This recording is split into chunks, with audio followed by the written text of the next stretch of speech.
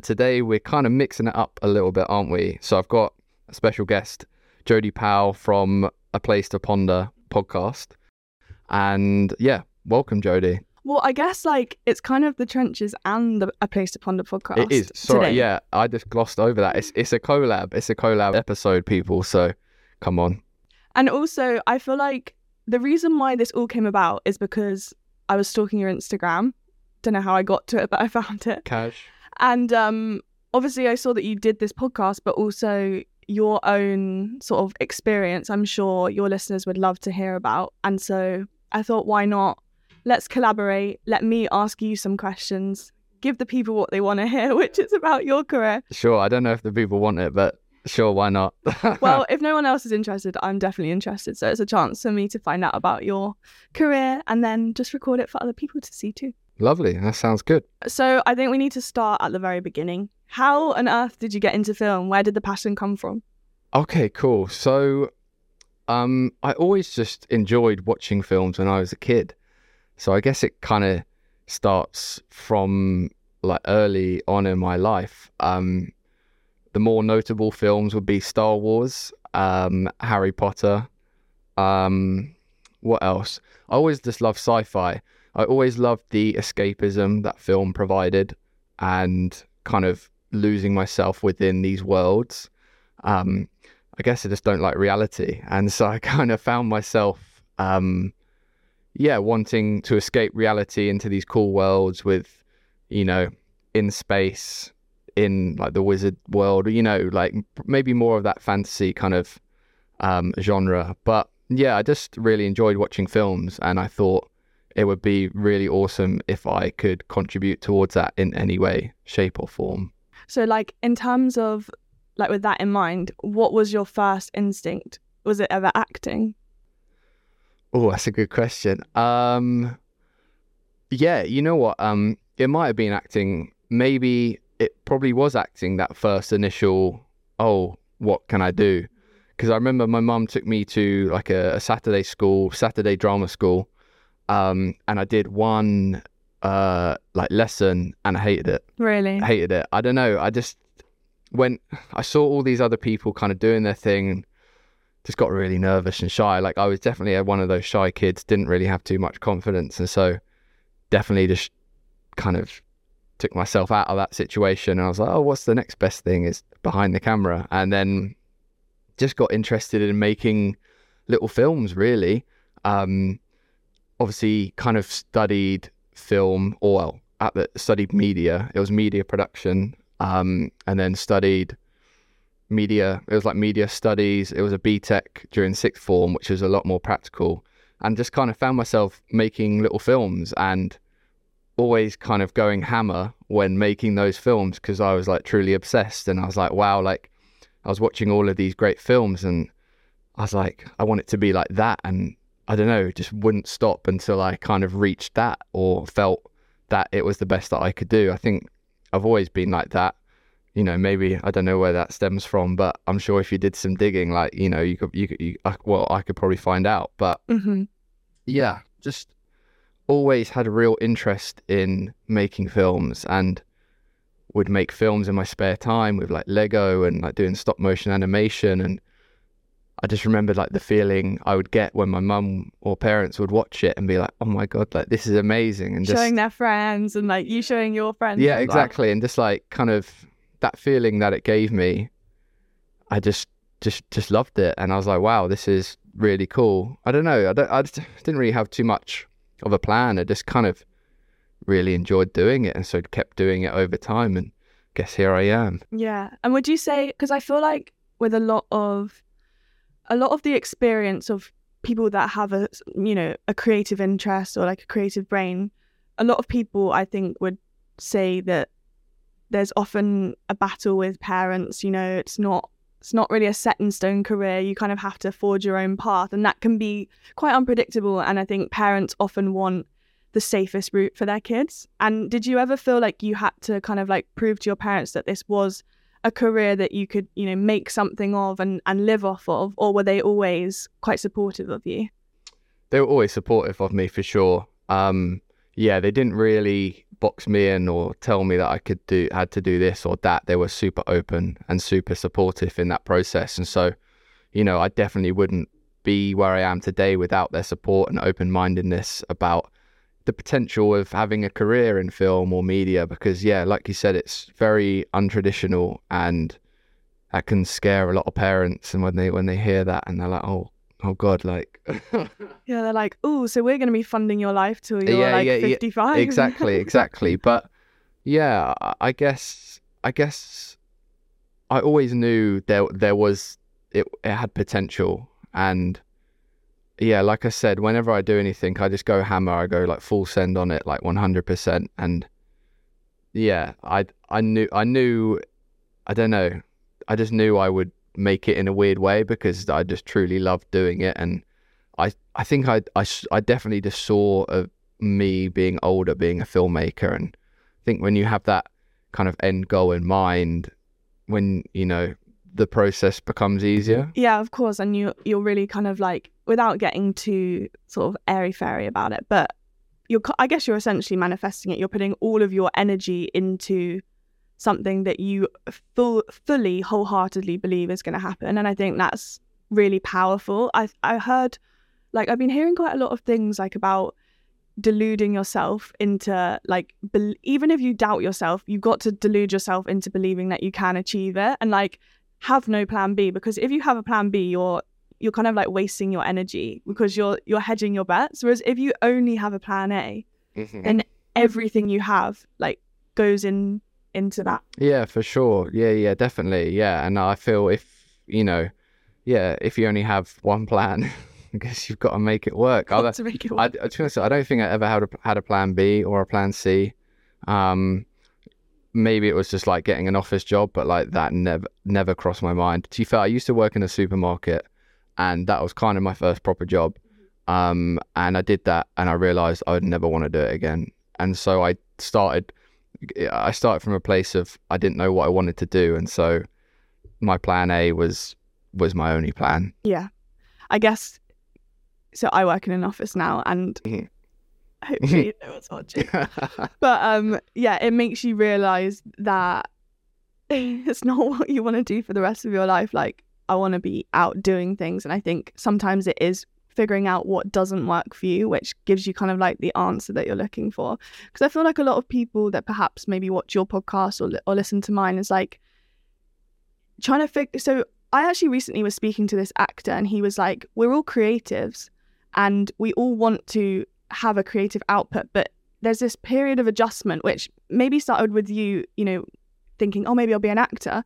You wanted to be creative, and as a child you see, oh, acting, that is, that's films, like actors are in films, so you think that's the route, and then you realize, oh wait, actually I'm not this sort of outlandish, outgoing child, maybe that's not for me. And you're kind of like figuring out the route that works for you. Yeah. And once you find that, I think you got to just run with it. Yeah. And not get distracted, because it's really easy. Yeah. And like, I think I'm quite lucky, because I found something that I love doing early on. And like, I think a lot of people these days, there's so much choice with what you can do. And it's hard to make a decision and fully commit to something.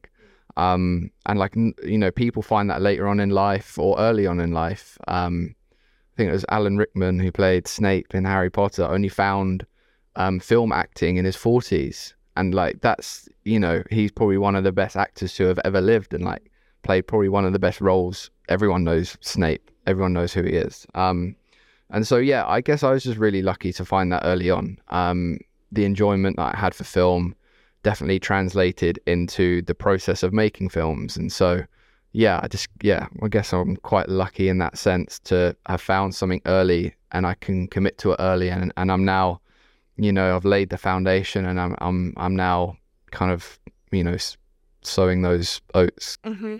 Yeah. So let's talk specifically about your role today.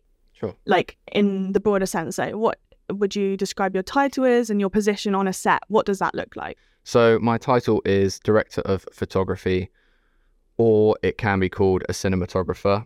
Both the same roles, just called different things. I think a cinematographer is probably more based within narrative film. and a DOP is maybe a bit more of a commercial music video kind of term, but essentially both the same things. And so what I do is, funnily enough, I direct the photography. And so I work with the director very, very closely. And so basically the director comes to me and says, oh, I want to do this. This is my idea. And I'm the person that kind of actualizes that idea and says, okay, to do that, you're going to need this camera, this lens, this light, you know, in this location to make it look and feel like that. And so, yeah, what I do is create the look and feel of the image. And that can mean many things and has a lot of things involved in it. It's not just cameras, it's not just lights, it's like art direction, like the mise en scène, the way the actor is, you know, turned. Like there are so many elements to it. But yeah, essentially I help actualize the idea of the director and kind of bring that to life. So do you ever get into situations where, like, I mean, obviously the director's, you know, being trained as well, but where they're maybe not as, because you're essentially mind reading in a sense. Obviously you're having conversations, but you're kind of having to get into the brain of the director.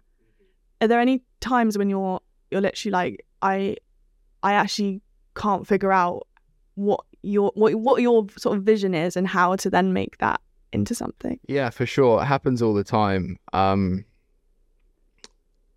But then you try and have a conversation with them and you try and break that down. And even if you're still lost, then you'll probably just end up winging it on the day. Although that's not a good position to be in, because then you're kind of leaving it up to chance. The way I kind of approach it is, I'm lucky because I work with the directors that I work with quite frequently, and so we have a pre-existing relationship about how each other work, and you know, it's a give and take kind of thing, and they usually kind of communicate, or I kind of figure them out early on.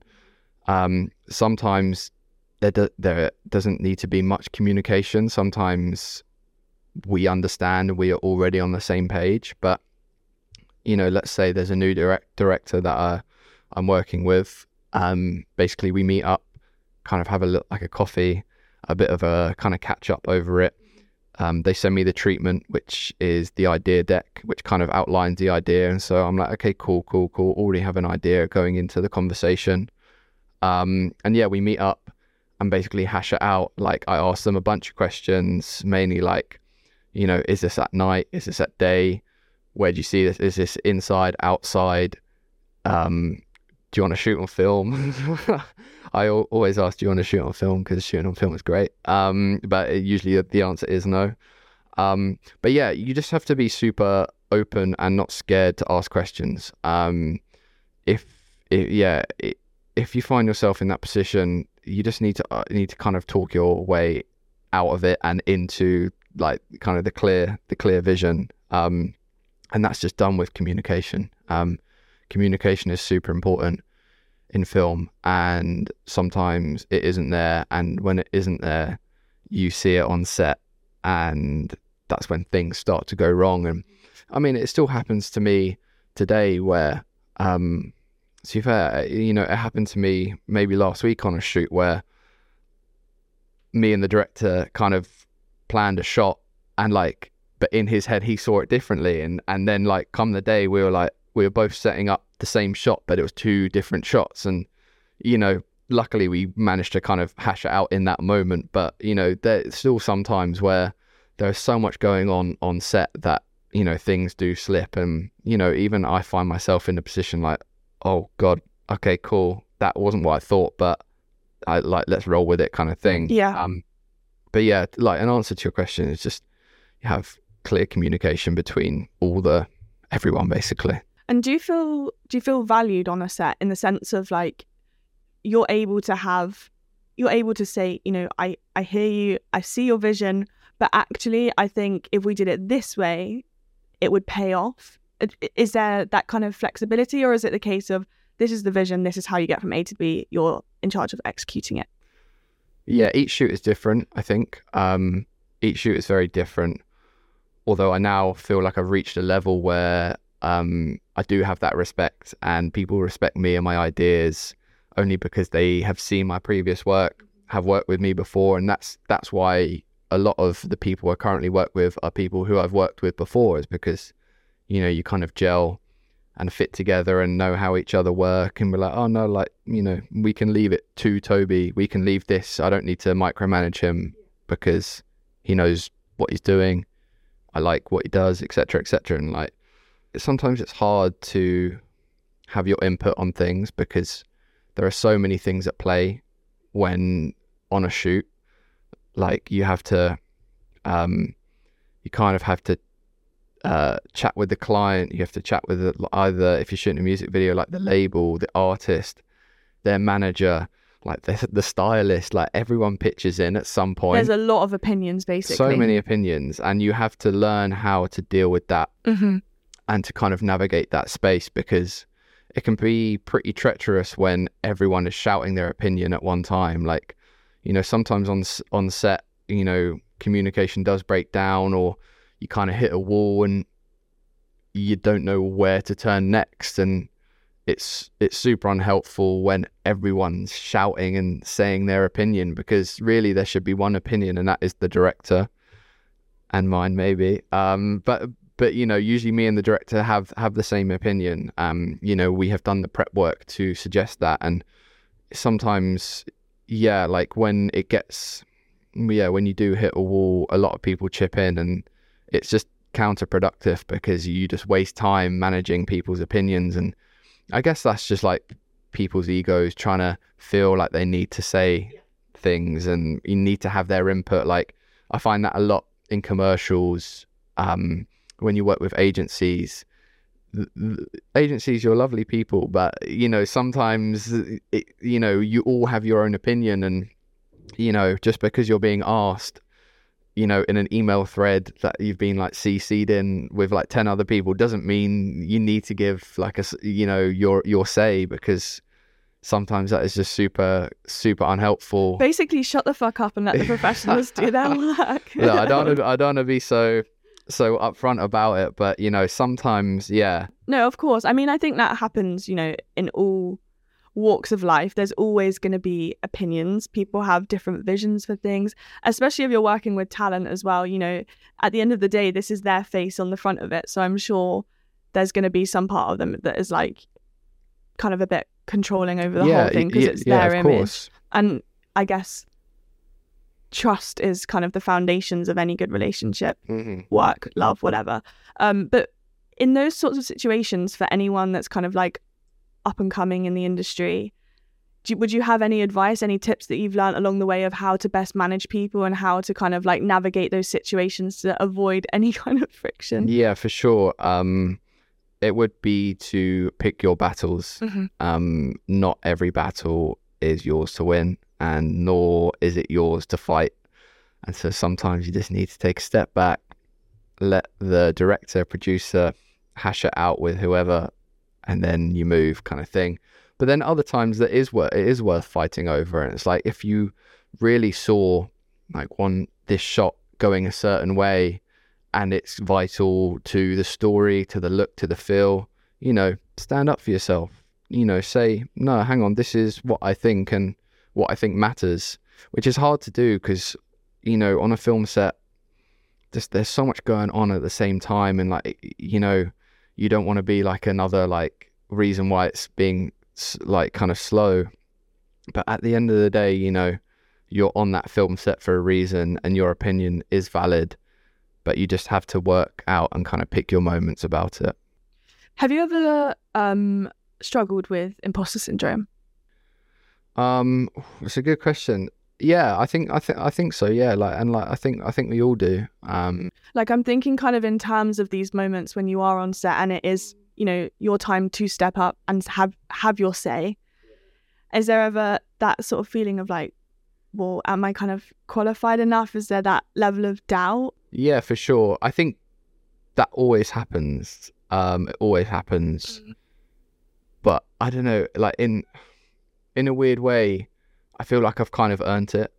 I've done like a lot of hustling over these last years, and like so much free work, like so much that like I feel confident within my own skill set and within my own person and within the work that I have made, where I can approach situations and, some daunting situations and be like, look, this is going to be okay. Like, you've done this. You're with good people. They're going to carry you through. If you fail, they will carry you through, kind of thing. And so, yeah, I feel like in a non-egotistical way, I feel the odds are stacked in my favor, if that makes sense.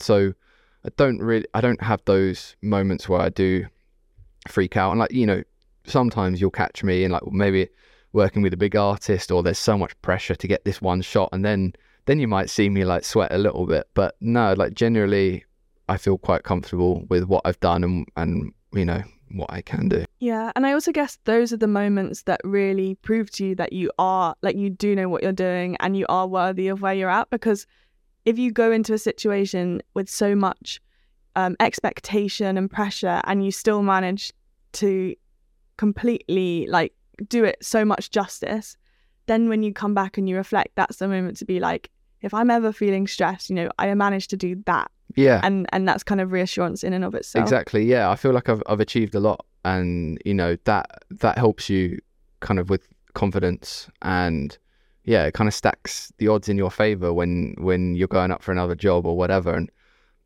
to be fair, like another point is that I'm never on my own. I always have a team, and the team is like the most valuable thing a person like me could ever want, because I know they will have my back anytime. And it's not just me. If it was all on me, then I would be worried, because I'd be like, oh, I would have forgot this and whatever. But when you have a team and you have a group of people all pushing in the same direction, all wanting that same goal, you're fine. Honestly, like it's about finding your team and putting trust and respect in them, and they'll always come through. So are you able to select who you work with, or is it at the mercy of the director? Most of the time I do select my crew, and I have a great like pool of people that I select, mainly even some people that I went to university with and are now still working with, and we maybe graduated in like 2016, so like a while ago now, sorry.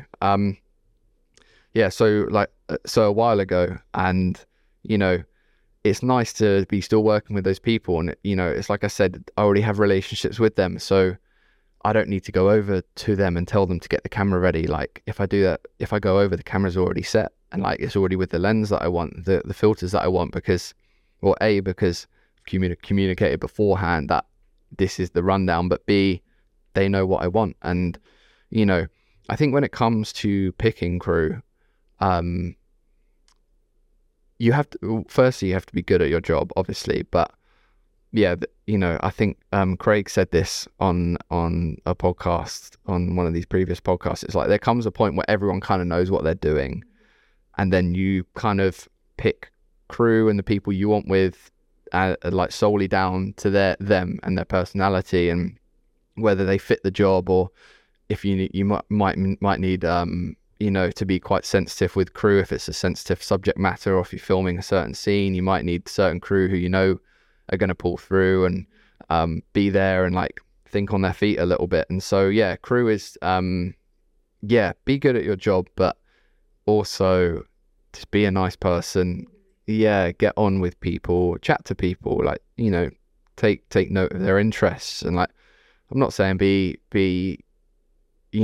fake a friendship or anything like that, but like just talk to people. And I think it goes a long way, especially when you're on set and times are tough. You need people who know that are going to be there for you, and who are going to maybe crack a joke at the right time, lift the mood. It's more than just a skill. It's kind of it's the energies all combining together, and that's that's the best thing ever, really. Yeah, I bet it's such like a magic feeling when things are going smoothly. You're surrounded by people that you trust and that you really admire their work as well. Like that just must be one of the best feelings ever. So yeah, I want to talk about your work because, like I said, I stalked your Instagram, and we're pals now. I know your work history. And there's some pretty cool names on there. Yeah, there are. So let's talk about the Nux and Loyal Kana music video. Sure. Because before I even knew you, I was a fan of the video. Now nice. I know you. I'm Sick. meeting the person that, director of photographied it. If that's what you say. Yeah. Why not? So how did that come about, first and foremost? So yeah, that video, that was a good one. That was a landmark shoot for so many reasons. How did that come about? So that was with a director called Director LX. Been working with him for some time now. Hopefully need to get him on the podcast soon. He's quite an elusive. Yes, there we go. Jodie's telling you to come on, Alex. We're coming for you. But yeah, he's very mysterious man to some. Like not on the socials too much. But I think people see his work and recognize greatness. So yeah, that was, to be fair, I think that was kind of one of the first jobs that I did with Lex. Maybe that might have been the second or third job that I did, but felt like the first big one that I did with him. And yeah, it was quite a bit of a ragtag shoot in a sense, because there wasn't much budget, as is the music video world. But yeah, we kind of shot it all on an estate in Highbury, kind of very close to Clissold Park for the people that live in Stokey.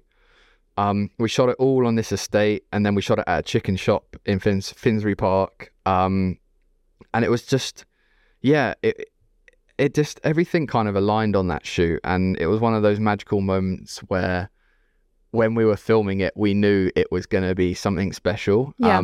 But we didn't know how special. And obviously, when the video came out, it got a mad reception, and people still know that video to this day. And it's kind of rare for like music videos to have that like kind of test of time, even though it was like 3 years ago. It's the way things roll these days as a music video coming out every day, and it's cool for people to still recognize that. Yeah. But obviously, it was a landmark shoot because it was kind of my first time working with Lex, and our relationship has grown leaps and bounds since then. Secondly, it was with two artists with which I loved, like Nux, he's a G, but like Loyal as well. Like I'd known Loyal Kana for a while, and like before, I think I even moved to London, and so the fact that I could shoot with him was wicked. And the weird thing was I ended up shooting with him the following week after, and then like, yeah, it was cool just chatting with him, because obviously he kind of recognized me and stuff, and I was like, oh, and we're just kind of chatting a bit. Yeah, it was just one of those shoots where everything all just kind of came together. Like the styling was great, it fitted the location we were in. I managed to get like a massive favor on this big zoom lens, which basically was the style and kind of stamp on the video.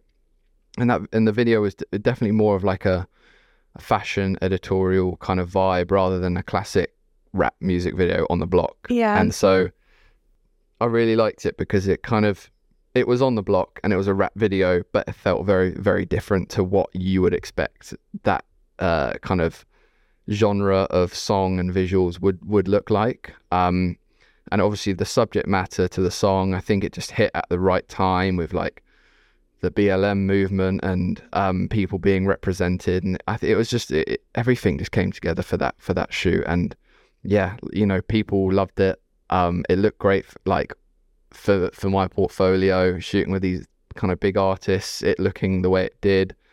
But it just having, I think that video just had gravity, and like it still has gravity. And it's a great song as well, which I think always helps. Yeah, exactly. I know. Yeah. That's another point. I think people know that song through the video and know the video through the song, and those two are combined.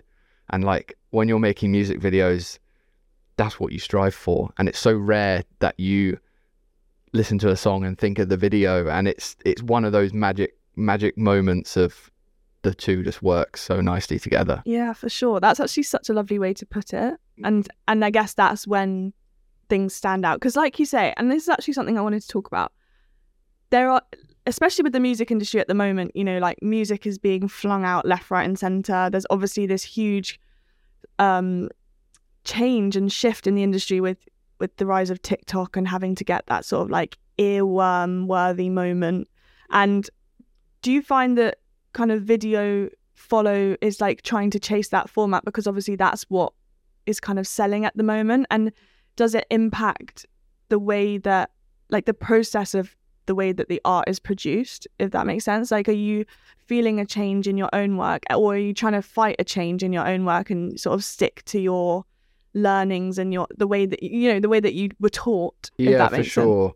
Yeah, 100% it's changing. It's becoming less art and more content, which is fine. That's just the way things move. But yeah, but then it puts us filmmakers in a weird position, because we can no longer really make the things that we want to make in the style.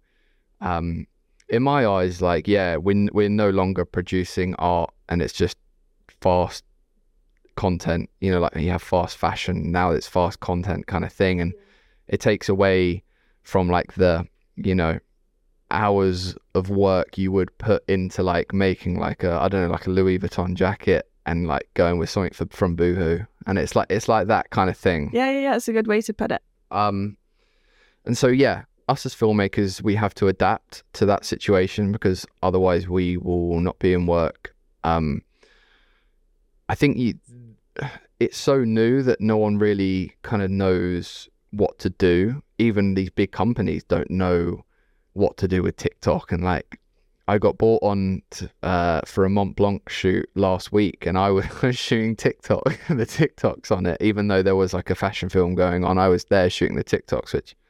And when you say you were shooting the TikToks, were you literally stood there with an iPhone? No. I with cameras? with a big camera. I always think surely they're still shooting it on a big camera, because, you know, the production still looks good quality, even though it's on a TikTok. But I think almost the fact that it's a short format makes you think less of the production, if that makes sense. Yeah. I don't mean that in like a bad way. I mean it in like there's less people are spending less time on it, and so there's no thought there of what might have gone into it. Yeah. Like I said, it's like fast content, and with fast content, it's usually mindless. Like it's just something to catch your attention quickly, and then boom, on to the next one. And like that's the system we work in, and unfortunately, like that, you can't do much if the system dictates that. You can't do much. But then, you know, every now and then there will be a mold breaker, and there will be someone that kind of merges the two. And yeah, like kind of going back, I think that's where us filmmakers need to get creative, because things are always ever changing. But it's up to you to change with it. If you don't, you're going to get left behind. And, you know, if you do, you'll catch that and ride that wave. And so, you know, you need to be open-minded to the processes and the way in which you do things. And I guess you've got to adapt, basically. Yeah. Because also it must be a difficult situation, because in some situations, people that don't follow the trends are then the ones that stand out, but then equally you're gonna miss out on work if you don't follow the trends to an extent. So it's kind of like a no man's land of and the unknown, basically. Yeah, and I think, you know, you can always kind of stand with your own ideas and do things a certain way, and like people do that and are recognized for that. But for the majority, you'll need to adapt. I'm just trying to think of like an example of someone kind of sticking, like maybe like a Damien Hirst. He does his like formaldehyde work, and he's stuck with that. But then like you've got this whole NFT thing coming through, to be fair, of which he jumped on as well. And so it's like, you know, you have to be aware of what is going on. And at the end of the day, it is a business, and you can't always be making art like for yourself in your own way, because that's not the system we work in. You know, creatives and filmmakers need to have one eye open to the game, but one eye on their own kind of creative message and what they want to say. And then I think that's when it says a lot about a person, when they can merge the two and cross that bridge and make people stop and be like, oh, that's cool, that's new. Like, oh, I like, how did they do that? And, you know, it's being creative in that space and kind of conforming, but also crossing those bridges at the same time. Yeah, you've raised some interesting points, and I want to make sure I don't forget Sure. any of them. I hope I'm making sense. No, In my head, doing... I'm a bit like, what am I saying? But yeah. So overwhelming being the interviewer. Yeah. It's a bit crazy. Also, I've thrown your feng shui off because you normally sit here. Yeah. And I've taken your seat. Yeah, and it's so true. maybe the vibes are just off for your brain. No, it's all good as long as I'm making sense. But you're making sense. Well, I'm understanding what you're saying. Okay, cool. Films are no longer widescreen; they're vertical, and you kind of have to move with the times and get down with it, really. Yeah. If you snooze, you lose. Yeah, as the saying exactly. goes. So you also touched on the fact that you have to have one eye on the game whilst also trying to like develop your own style. And something that we discussed, because in our sort of pre-telephone call before now, is the fact that you, and I hope you don't mind me exposing this, you can cut it out if you do, fine. but that you do also exposed. do Toby Leary exposed on your own podcast as well. Sorry. That's all right. No, it's not a big expose. You do shoot corporate videos, and it's not something that you are necessarily going to post on your socials because it's not particularly exciting for you creatively, and perhaps it's not particularly exciting for the people that follow you. But it is the reality of making a living off of being a creative. There are going to be some jobs that are maybe less interesting but pay high, and I think it is maybe a bit of a misillusion. Is that a word? Misillusion? I think so. I'm really bad at English. I'm just going to roll with it. Misillusion that you can... Essentially, even the creative industry is a business, and there are going to be elements of it that are going to be slightly more boring. And is it kind of like giving people false hope? They're kind of trying to chase this idea that they want to be a creative and, they want to live this really exciting, glamorous lifestyle. And that's actually not what it is always like. There are going to be low budget productions which are going to be highlights of your career, i.e. like the Nux thing, but it probably wasn't all glamour. And then there's also going to be times when you are just shooting a corporate video. What is like your reality of your job? With social media, you can make yourself look a certain way. We see that with IG models, like all these people, and obviously you can do that within your own career, and I think film is a big one. Instagram is used a lot with film to showcase your work, to showcase you're busy in a sense, but even when you're not busy. And you can kind of fake it a little bit. Obviously everyone's kind of guilty to a sense, but I don't post the jobs that I don't think are worthy, but don't think that's a bad thing. I think that's just me kind of curating my career and the way I want to be perceived, and kind of curating my future job prospects in a way. It's like if someone sees that I shoot a certain video, they're going to want me to shoot that video again. So I'm not going to be posting all about like kind of the corporate work I do, because I don't want to be doing that. Maybe just to also backtrack a little bit, I don't do too much corporate work right now. Okay. I did a lot coming up. I don't do it now. I'm very lucky. I can be quite selective with my work, and luckily kind of fund my career via low budget music videos and now commercial work, which tends to be a bit bigger budget. But kind of going back maybe to this Mont Blanc shoot that I shot the TikTok content for, it's like I don't shoot TikTok content, and like I don't want to be known as the guy who does that, but that's the way things are moving. And they were like, "Oh, we're going to pay you this much," and I was like, "Yeah, cool, like sweet." And so I'm happy to admit that it wasn't a work of art, but it was a fun shoot. They were shooting like a fashion film alongside, and kind of knew people there, and so went along. And I really enjoyed it because it was almost a bit carefree, the way in which I was shooting. Usually there's so much pressure on me to get this shot, to get that shot. And they were like, he didn't care about the TikTok. They're like, yeah, just shoot it. And I was like, all right, cool. So I kind of rocked up on a bit of a whim and shot it, and then went home and earned a decent amount for it. And so, when kind of operating in the film or any creative world, you're always going to have those jobs where the corporate jobs, or the not like the kind of more corporate businessy jobs where you earn more money but it's less creative, and then you'll have the creative jobs, which are way more creative and probably what you want to be doing, but there's almost no / low pay kind of thing. And so it's a balance between the two. And obviously you're probably going to be shouting about one more than the other. Yeah.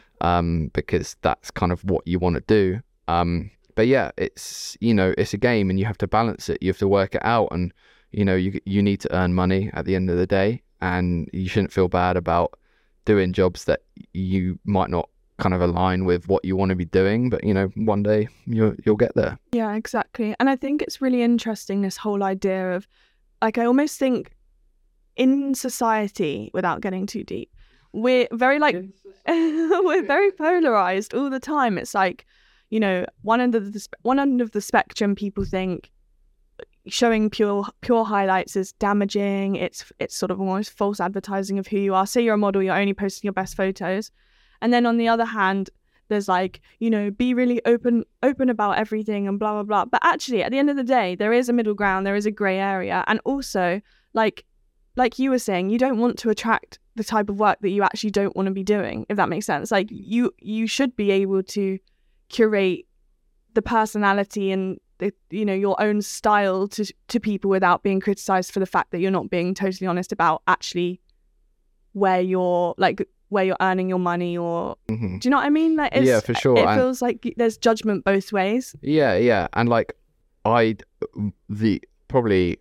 owe my career to the corporate work that I did when I first moved to London and first started, because without that there would have been no way for me to survive. And so you got to do what you got to do to get where you want to go, and yeah, you shouldn't have any regrets about that. And like, yeah. I don't. Like, that funded my early career living in London, and like some of the corporate jobs are actually quite fun, and like, well, not fun in a sense of like filming fun. It was more of like, it was just quite funny to witness, like the way in which the corporate world is. And it's weird. Yeah, and yeah, it was it was entertaining more than fun. I should put it that way. Yeah, I mean, it's weird. It's difficult being a young person living in London. Like, I did a catering job for like this corporate thing, like after work one day, and it was an eye opener. Yeah. Was it like the waiting? Yeah. Yeah, I did that. I did one, and I was like, nah. Really? Yeah. Not again. But, like, I was serving them really nice canapes that were made by some decent chefs, and they were looking at me like I was giving them a dead cat or something. It's a whole other world. Yeah. But yeah, I did that. You have to find your feet in this industry, and that can be via like a bar job or whatever, yeah, whatever it is, you need to do what you need to do. I've even considered Uber driving at times. Too bad, I've considered it as well. But yeah, like, if you get to that stage and you need to do that, there's no shame in that. There is, if anything, you might enjoy that process. And like, I think the events that happen in your life are there for a reason, and you can learn from anything that you do, and it molds you as a person. And so I wouldn't be where I am today without kind of doing all those, crappy jobs or whatever. And yeah, you understand yourself by going through these things. Yeah, for sure. So coming back to work that you've produced, you have also worked on a like fashion video for Jaded. Yeah. That you were nominated for an award for. Yeah, I was. Yeah. So how does it work with the whole award situation? Like, do you nominate yourself, or does someone else nominate? Yeah. So I don't have an agent. I'm not signed. Is that a conscious decision, or it just hasn't kind of worked out? It hasn't worked out yet, but conscious to a point. Although, a little secret, a few of them have started to email me, and I'm going for some meetings very soon, which is all very exciting. Obviously they've seen my work, and they like it. And yeah, it's definitely an aim of mine to get signed maybe by the end of the year or next year. But I'm in no rush to do that. I just think it's all quite exciting. And so, yeah. Obviously, being freelance, you have to be your own champion, and you have to submit your own work to these awards because you don't have an agent to do it on your behalf, and it's usually the agents that will push you to submit, and to like, well, they'll either do it for you, or they'll probably know someone. If they're a good agent, they'll know someone on the panel and be like, look, take a look at this work, or, you know, foot in the door kind of thing.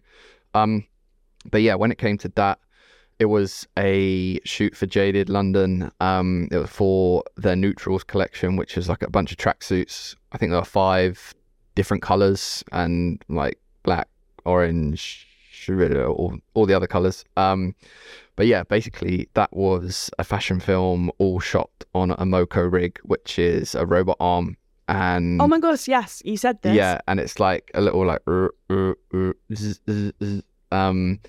you put a camera on the end of a robot arm, and you program all of these movements in the computer, and then put it in the right position and press play, and then it'll move from this point to this point, doing it various speeds, whatever. And so it takes a lot of prep to get to that point where you can press play, and so no one gets battered over the head. Yeah, exactly. Yeah, exactly. So what is the benefit? Like, what's the value of using a robot? Is it a specific style that they were after? Yeah. So basically, the concept of the video, originally the director wanted to build 5 boxes all on top of each other, like 5 box rooms, on top of each other. And he wanted the camera to move from start in, go into one, come out, go into the other, up, and then go all the way up. But there was nowhere near enough budget to facilitate like a structural build, 5 boxes on top of each other. Essentially a building. Yeah. And so the way in which we got around that was to use transitions, and it was like the wipe transition. When you were in box 1, the camera would come out, wipe past the top, and then you'd be technically and you'd stitch it and be coming out the bottom of the next one. And so that's kind of how we did it. And yeah, we really needed a Moco arm for that. There was no other way we could move the camera like that, in and out so quickly, and transition at a point where it would then meet and stitch correctly into the next scene. And so that was needs to be very, very specific, and there was no other way. Can't do that handheld, can't do that with a Steadicam, can't really do that with a crane. You'd have to do it with a robot arm that would hit that point every single time, and you have to be so precise. So that you can cut. You can stitch it. You don't even really need to VFX it. You just stitch it, cut it in the edit, and it will go seamlessly into the next scene, kind of thing. That's really cool. And so yeah, I mean, like, did you learn to use robots at uni? No. How do you learn? How do you learn to use a robot? It's a good question. So I didn't use it. I didn't like program it personally. We got on, shout out G6 Moco up in Manchester, Rami and Kane and Andy. That's it, Andy. So Rami, Kane and Andy. These guys kind of came down. Luckily I worked with them before, but they came down from Manchester, kind of the night before, bought their robot in a truck, and we did a lot of prep work on that. We did a previs, which was like in a computer, and it was like a very rough, low res version. So like a simulation of what it was going to look like. Basically a simulation of what it was going to look like. And then we kind of did some tweaks, and that was a process in itself. But we probably did that like 2 weeks before the shoot, and then come the shoot day, everything was basically in order.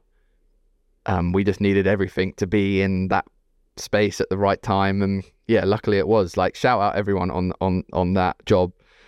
Ant Hensman, my guy, of course, he did the art direction and built all these sets. Really was a production designer, built all these sets, and it was mental. Like, we would shoot in one set, then move to the other, and then whilst we're shooting in one would be being deconstructed and like getting out. But it was such a tight ship. How come? Why? What was the rush? Because we had to be out of the studio at a certain time, and so like if we would have left this D-rig at the end of the day, we wouldn't have been out on time. And so it was such a slick operation, and it really was.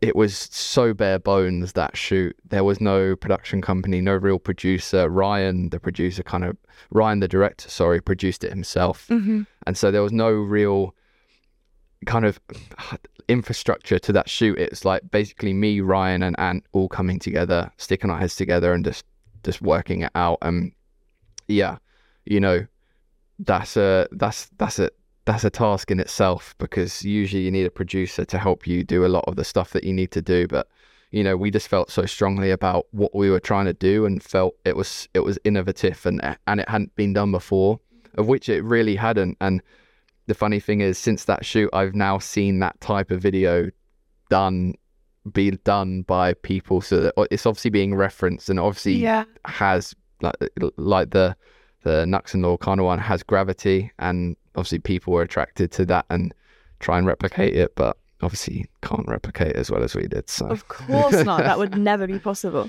In terms of, that's actually kind of an interesting talking point in and of itself, is being inspired without copying and, you know, figuring out your own style. Obviously you're taking influence from what you see. No one thinks up something out of thin air, really. How do you go about finding inspiration and sort of taking from it what you need without it ever being there to kind of bite you in the ass down the line, someone saying you've copied this or whatever? Yeah. It's a good question. Where, like, I get inspired by everything, really. It's the moments of my life that have led me all to this point have inspired me or molded me in like the way I am. But when it comes to like kind of, I don't know, you can kind of split that question into two, really. It's like where do I find inspiration myself? But it's like, where do you find inspiration for shoots? And like, you know, and so I'll start with the second one, where it's like, where do you find inspiration for like the shoots that I'm on? It's like, because that game is a bit messy at the moment. It's a bit copy and paste kind of job from different creatives. You know, they obviously see something they like and they're like, oh yeah, let's just do that. And, you know, they just rip the idea, and that happens so much these days. And, you know, you'd like to think they would take that idea and make it their own. But unfortunately, like, the game that we're in is crazy, and you see a lot of things over and over and over again. And it's quite funny when someone does something original, you start to see it crop up everywhere, and you're like, oh, like, come on, guys, like, it's crazy. Yeah, you're like, come on, like, we're supposed to be creative, but you know, I guess that's the industry wanting things and it moving so quickly that you have to be reproducing and producing things all the time. There's no time to even give it too much thought. It's okay, that's great, we'll run with it. Exactly, yeah. And you know, half of the, you know, well, not half, pretty much all of these music videos, you know, a commissioner will probably email a director and be like, can we have a treatment by the end of the day or like midday? And you're like, okay, well, can I not know like a bit about, you know, what you want first, and then kind of curate an idea around that? It's like, no, we want to see your treatment. And it's like, when you're kind of in a system like that, you have, you know, there's no space to be original and think out of the box. You always have to like maybe take that reference that you saw last night on Instagram and be like, oh, we could do something about that. And it's you know, there's no room to essentially kind of be original, or, you know, you kind of have to be original in your time off more than on the job these days, and kind of have an original idea in your back pocket almost, and then you kind of, you know, bring that out. But yeah, like but then for me, being original and taking inspiration, I have to switch off from everything. I have to not look on my phone. Mm-hmm. I have to not like look on the internet, like just be within my own person. And then I kind of find myself, and I find what I don't like and what I do like. And like, if I do like a drawing, be like, oh, that was cool. Or like did like one mark, be like, yeah, that was sick. And when another mark, be like, oh, no, I don't like that. I don't like the way, you know, I think that's kind of how I stay original, is by kind of being within my own person and not getting distracted too much. Yeah, I was going to say, like, it's almost as though you have to take inspiration from the things that don't directly relate to your industry. For instance, I don't know, would it be like the way a bird flies or whatever, and then that's how the camera moves? The way a building looks, or whatever. Yeah, Yeah, you're so right. I really like how you put that. It's, you have to find inspiration in things that, you're not directly working on. That's actually a really good point. Because it can definitely interrupt your own creativity if you, because we're constantly consuming content, like constantly. And so how can your brain have any time to like think about what it likes if it's just being, fed so much information, being blindsided by all of this noise? Yeah, it's so true. And to be honest with you, that's something I don't actively do enough. I was going to say, have you done any sort of like getaways on your own, in the woods, cabin vibes? Who's that singer? There's a singer that wrote a whole album. I would like to, and I'd find that whole process really interesting if I did that. But like, I don't know, I almost create too much at the moment that if I did that, I probably wouldn't create. I would just chill. That's the other thing, isn't it? Is like when most people's creativity comes out when they're not even thinking about being creative. Like, there's nothing worse than saying, okay, well, I'm going to go on this holiday to be creative and make an album, because you're not going to be creative. You can't force it sometimes, can you? But like, a shower job, isn't it? Yeah. But like, I would be really interested in that. And I think in order to do that, I would need to take a month off or 2 months off and then go out this said cabin and find myself kind of thing. I think I would just need to give myself time. I wouldn't block off a week and be like, I'm going to go out there and make a painting, because I would probably resent it, and it would seem forced to me. And so, for me to do that, I'd probably block off a month, 2 months, go out there and kind of create within my own time. And that's kind of when you find yourself in a sense and hit those, gold moments of like, look, no one's telling me to do this, but I feel inspired to do it today. And I think that's where originality comes from. It's not forcing it. It's being there and looking around and having an eye open and being like, no, this is cool. I'm going to make something. Yeah, for sure. It's like allowing yourself the space to just think outside of the box, essentially. You can't put pressure on that. Yeah, definitely. And then, to be fair, kind of going back to the original question, like what inspires me? Yeah, everything inspires me. Like music specifically, I think music has so much inspiration in it and so much meaning and so much kind of feels, basically. As soon as you listen to a track, whether you're going to like it or not, and like whether you're going to press the skip button or you're going to press the repeat button, kind of thing. And yeah, music's been a big one. And the way in which like certain artists then hold themselves and present themselves to the world, I find that super inspiring, because it's not just, obviously music is a chunk of them, but then I go and research them and look into them and like, wow, this guy's like a stand-up guy, or like, wow, this guy like took risks all his life. And yeah, just generally find that super inspiring. Yeah, for sure. I think sometimes you just need that little nudge to see that someone else has done it and succeeded with it, to kind of allow yourself to take risk or, try an alternative path. And speaking of alternative paths, I just gave myself the most perfect segue. Let's talk about your other baby, the trenches. How did that come about? Come on. Cool. So yeah, I'm glad we're talking about it, because the trenches came about for multiple reasons, really. Firstly, I kind of saw a bit of a gap in the market for it. I saw no one was having these conversations openly in front of people, and like, I kind of put myself in a position of when I first started out in the industry. I knew no one. None of my family were in creative industries. My mum's a teacher. My dad sells mattresses, and so there's no creative or film link in there. And so, as a young boy wanting to come into the industry, I was like, where do I turn? And I think just to have this kind of information that is accessible is invaluable. And like, I would have loved to have tuned in and listened to these people who are in the industry talk about their journey, how they got in, what they like, what they don't like, and just generally get a feeling of what the industry is like. It's like insider information. You're basically allowing people to spy on the industry without having to step foot in it. Yeah, and like, yeah, I don't like, because I do feel the film industry is quite a private industry, and a lot of it is behind closed doors. Obviously, people need their privacy, especially if we're working with artists or people doing cool creative things. You know, you're going to want to keep things secret and under wraps, but there comes a point where people's egos get too involved and they think they're better, and it's just like, no, we're all human, we're all in the same place. We were all definitely in the same boat at one point. Why not be open and transparent about it? And then, yes, secondly, a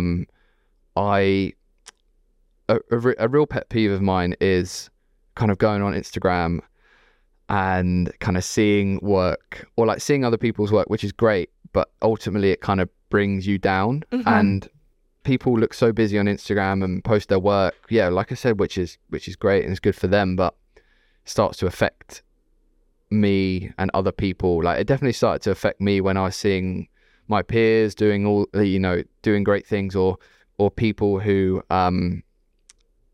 people who would get signed before me, and I'd be like, oh my God, like, why aren't I signed? Why aren't I doing this job? That's such a difficult thing to admit as well. Sorry to interrupt you, that's all right. Like, to admit, because ultimately you're happy for your friends and you're happy for your peers, but, you know, we are all humans, and it can make you feel disheartened. And I think some people might be judgmental of the fact that that's how, like, that you're so open about feeling that way. But actually, I think it's probably a very common experience. Even when you're doing big jobs and you just finish like this big job, you might go on Instagram and see someone who's doing a bigger job, and you're like, oh man, like, what? I didn't shoot on film, they're shooting on film. And it's, you're always going to compare yourself at the end of the day, even though it's your own journey, and every journey and story is completely different.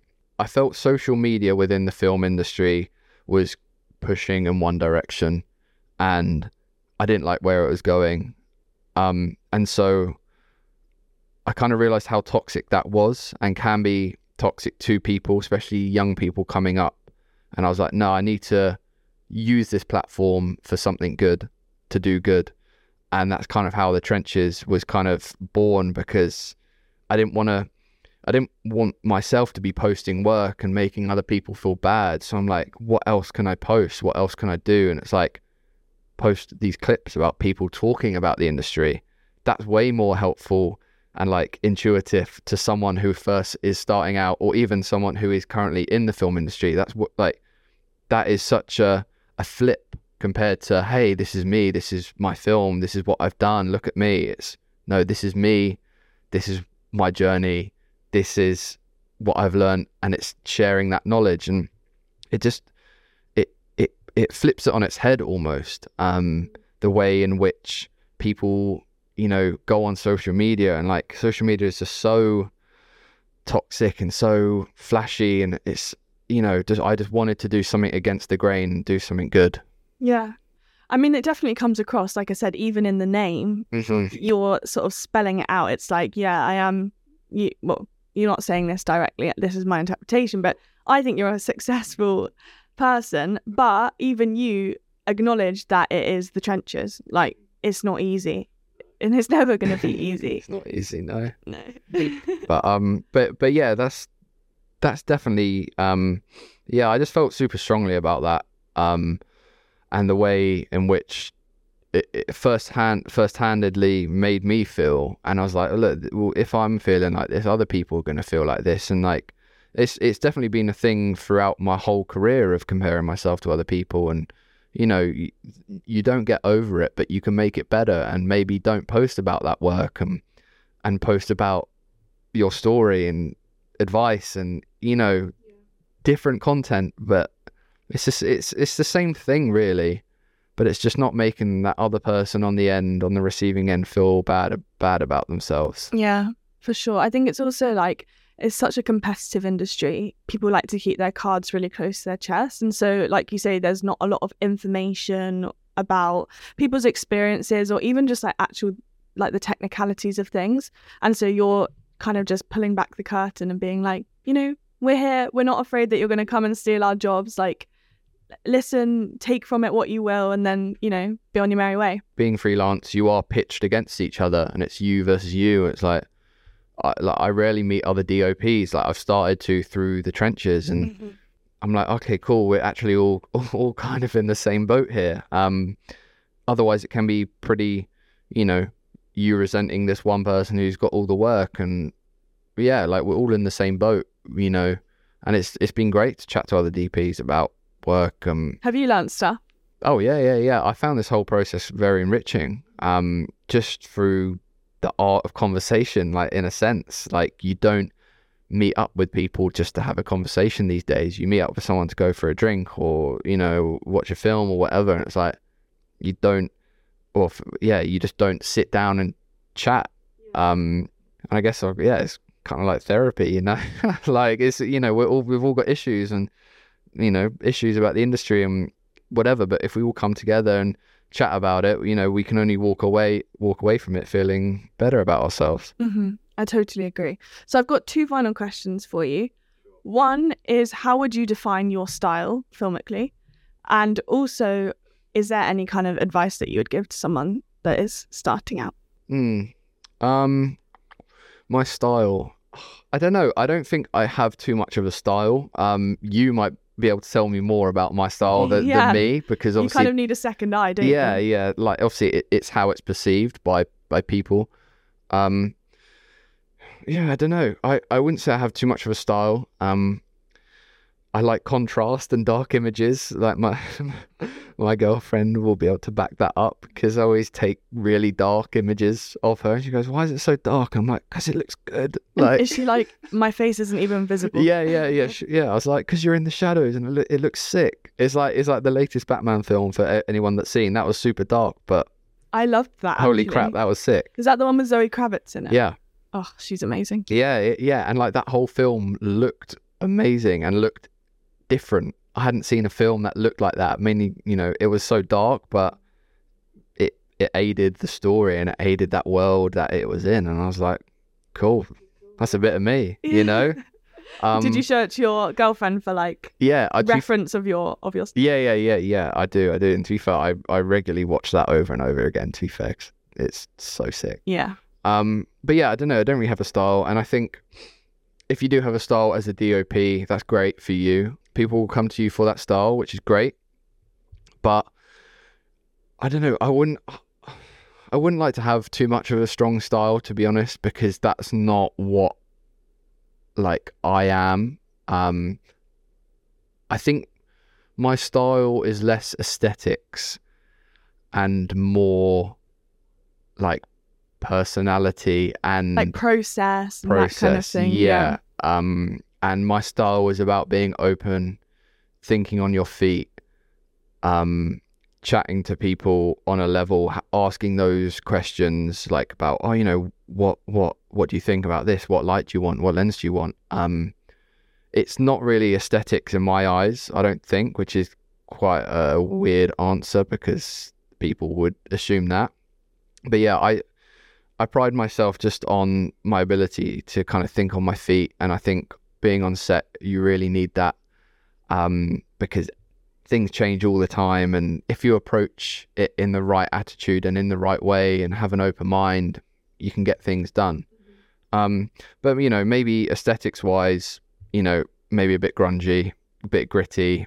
I think I shoot a lot of rap videos, or I think a lot of people know me for rap videos, and so someone said you make rap videos high fashion, so that's probably what a lovely thing for someone to say. Style. Yeah, but someone said that and I was like, oh, cool. No, first of all I was like, oh, that's really cool, and then kind of came away from it being like, wait, do people just think I shoot rap videos? I was like, I shoot way more than that. The overthinking kicks in. Yeah. And so I guess recently I have been trying to maybe say no to the classic rap video and push my career in other ways.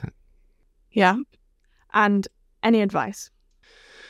And any advice to people? Oh, that's a loaded question. Or maybe let's rephrase it. What is a piece of advice that has helped you in your career that someone gave you? Sure.